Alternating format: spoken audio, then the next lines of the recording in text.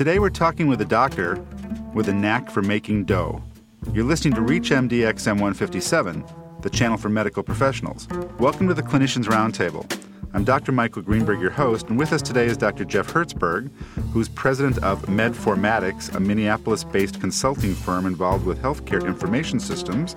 But we're speaking with him today about his other career as co-author of Artisan Bread in 5 Minutes, a book that shows us how we can make the most delicious bread in 5 minutes per day.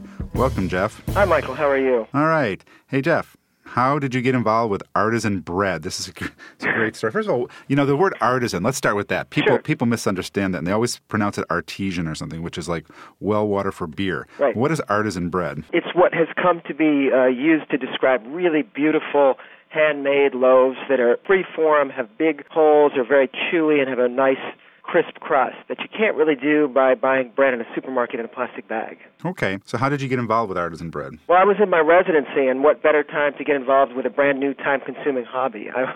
I moved to Minneapolis for residency in 1987 for internal medicine, and in my spare time I decided I had to have homemade bread because there's nothing else to do in Minneapolis, right? Well, at the time there wasn't a lot of great bread in Minneapolis, and that was the problem. So there wasn't much to buy. I moved here from New York, where we still had great sort of corner stores with fantastic bread.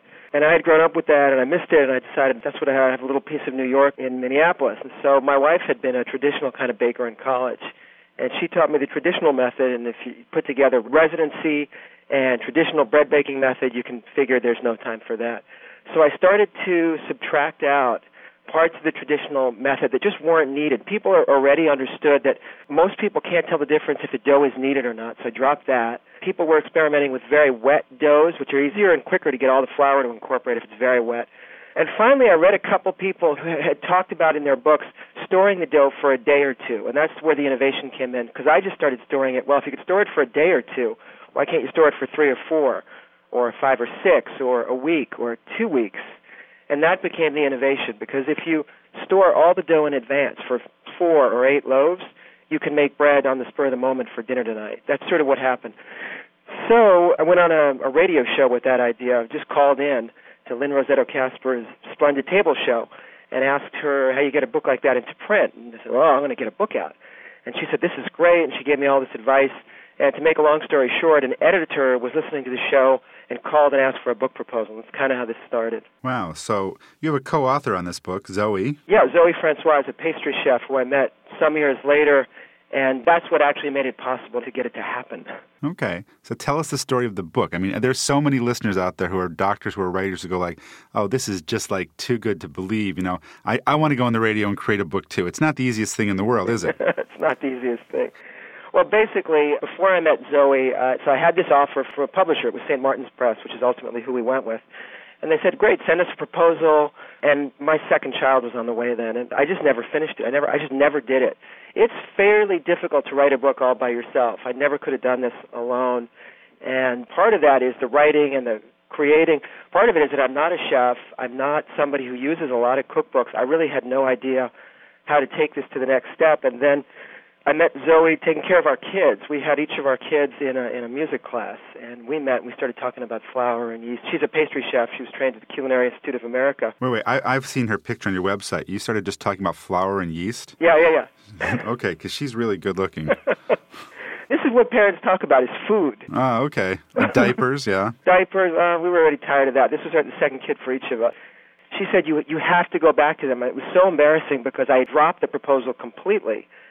And to make a long story short, we did the proposal together, and then ultimately we did the book together. And the other thing she brought in was this whole universe of sweet doughs, brioches and caramel rolls, and a million things that are the whole second half of the book now. So half the book is desserts, half the book is traditional crisp breads, European-style breads. Desserts in 5 minutes a day, too? The complicated desserts aren't quite 5 minutes. The 5 minutes a day is the active time for preparing the basic crispy loaves. Okay, let's talk more about the bread. 5 minutes a day, seriously. Are you just taking dough out of the refrigerator and putting it into a mold or mixing it or doing something and popping it in the oven? First of all, the disclaimer is the 5 minutes a day is the active time. So when you're actually doing something, so not the time it's baking in the oven and you're doing something else, not the time it's rising on a counter.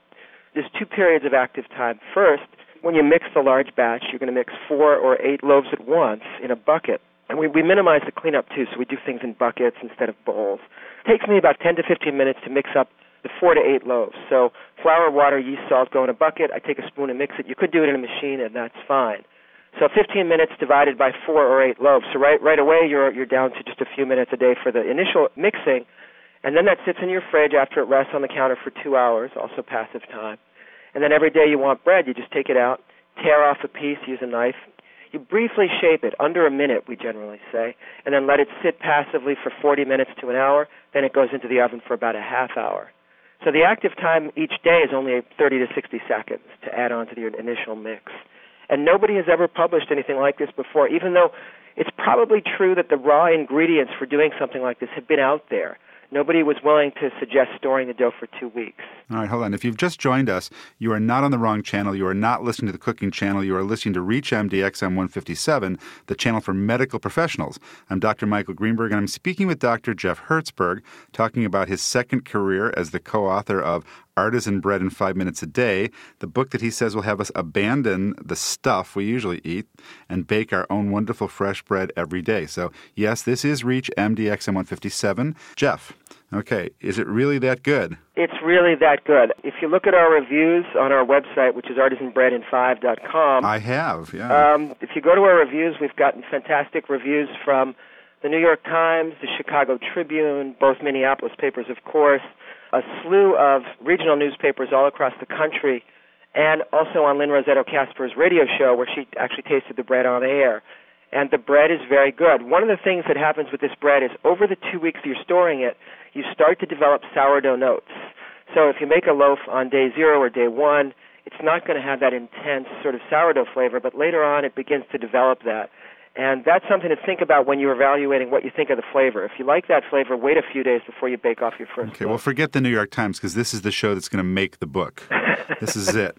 Doctors across America will be making bread. So sourdough notes, do you ever worry about ergot or things like that, or something bad growing in that bread in 2 weeks? Well, I mean, really, keeping yeasted flour and water around is an old technique. We know that there's all this overgrowth of the primary yeast. You don't have a lot of pathogens growing in there. Now, if anybody ever gets mold on it because they've kept it too long, obviously that gets thrown away. I can't imagine why anybody would ever get that storing it at 2 weeks. You have a tremendous yeast overgrowth that's pretty much keeping out everything else. Okay, so you've got a career here with Medformatics, this Minneapolis-based consulting firm. Are you having more fun with the second career? I mean, how much time does it take? Obviously, it was crucial to have a co-author because I'm trying to do 3 things at once. I'm a part-time academic at University of Minnesota. We have a health computer science division. I teach in there. I've got my consulting practice, and now I've got the book. The book is obviously a tremendously fun hobby that turned into something fairly successful. We were the number 3 hardcover cookbook on BookScan last month, which means all sellers, Amazon and all the bricks-and-mortar sellers as well. So it's been fairly successful for a cookbook. Certainly not going to quit my day job. It's been pretty fun, though. So you're making more bread at Medformatics, huh? Yeah, invariably. That's always going to be the way it is. Okay. I looked on Amazon. You have some great reader reviews. Yeah. All right. You're selling lots of books and making lots of bread. Does Amazon still rank books? Yeah. What's your rank? I know as a writer we'd love to look at our ranks. Sure. Mine's like 1,843,000 or something. Well, they do it by categories. So for bread, we're the number 1 cookbook on Amazon. For baking, we've been the number 1 cookbook on Amazon for a while, sometimes number 2. But overall, all books, last month, which was the big month for us when we went to that number, whatever I said it was, number 3 slot, we were number 73 on Amazon of all books, and now we're about number 300. Wow, that's awesome. Let's go back to the process of writing the book, because I've done it myself. Sure. Who taught you how to do the book proposal, or did you go get one of those books out of the library and read it? We have an agent who's excellent. Her name is Jane Distel, and she has a model and a format, and she went over and over and over and over it with us. So okay. That was fun. How many drafts of the book did you write before it was actually ready for publication? Well, it was such an organic thing. I mean, we wrote it through, and then we just kept revising it. I don't know how many unique drafts that would be. It seemed endless last summer, just going over and over and over it. And the frustration is in a technical book like a cookbook, there's still going to be mistakes that slip through. And we've made our website sort of integral to the book. And so we've got a posting of errors that are in the book, and also we respond to the reader's questions. So when they say, how do you form the dough in the first place, we actually are back and forth with them all the time. Do you take calls in the middle of the day? Can I call you at Medformatics and ask you? Well, you can, for sure. Okay, ask you about the Wonder Bread that I want to make? You can make a white sandwich loaf. It's pretty good. Okay. Would you write another book? We are pulling together a proposal, and there's going to be more of a health angle. So whereas this book was the traditional European approach to bread, which tends to be based on white flour, the health angle that everybody's interested in right now is how do you do something similar for whole grains, and how do you do it gluten-free. And so we are working on that, and that proposal is forming. Wow, you're going to be the bread doctor of America soon. Tell us a little bit about the rest of your life. Well, I was in internal medicine practice here in the Twin Cities, and got interested in health computer science in about 1991. I was in a big staff model HMO that was about to commit to an electronic health record. And somebody had just put a Macintosh computer on my desk. This was my wife. I said, this is the coolest thing I've ever seen because it can connect the information to the content just by clicking, which, of course, is commonplace now on the web. And I started playing around with that for studying for the internal medicine boards, and that was very helpful. And started sitting on committees and said, this is too interesting. So I ended up doing a fellowship in health informatics, a National Library of Medicine fellowship here at University of Minnesota. Stayed on the faculty forever after I got my degree. And that sort of is what really changed my life, sort of opened up vistas and saying you don't have to do just one thing all the time. Because once I started the consulting practice, time became a very flexible and fluid thing, which was obviously very different in my internal medicine practice. Let's say that again, because we have lots of listeners out there, doctors who are frustrated. They think that they're stuck in a rut. Say that again. You don't have to do just one thing. Right. I mean, if you're smart enough to go to medical school and take care of patients, you're smart enough to figure out a way to sort of manage your life and manage your time so you can be involved in multiple interesting projects at once. And have fun. But the truth is I couldn't have done it without that fellowship, which really, nothing ever sort of hit me over the head with that idea. I mean, when you're in the practice and seeing patients every day, it is hard to see that unless someone is helping you.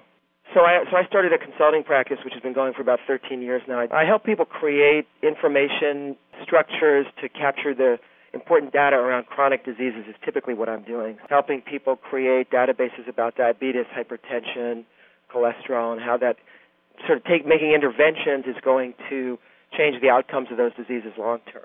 Okay, Jeff, thanks for being our guest today and telling us about your book, Artisan Bread in 5 Minutes a Day. And also, thank you, more importantly, for pointing out to physicians across America that you can do fun, interesting things in your life and still have your medical career.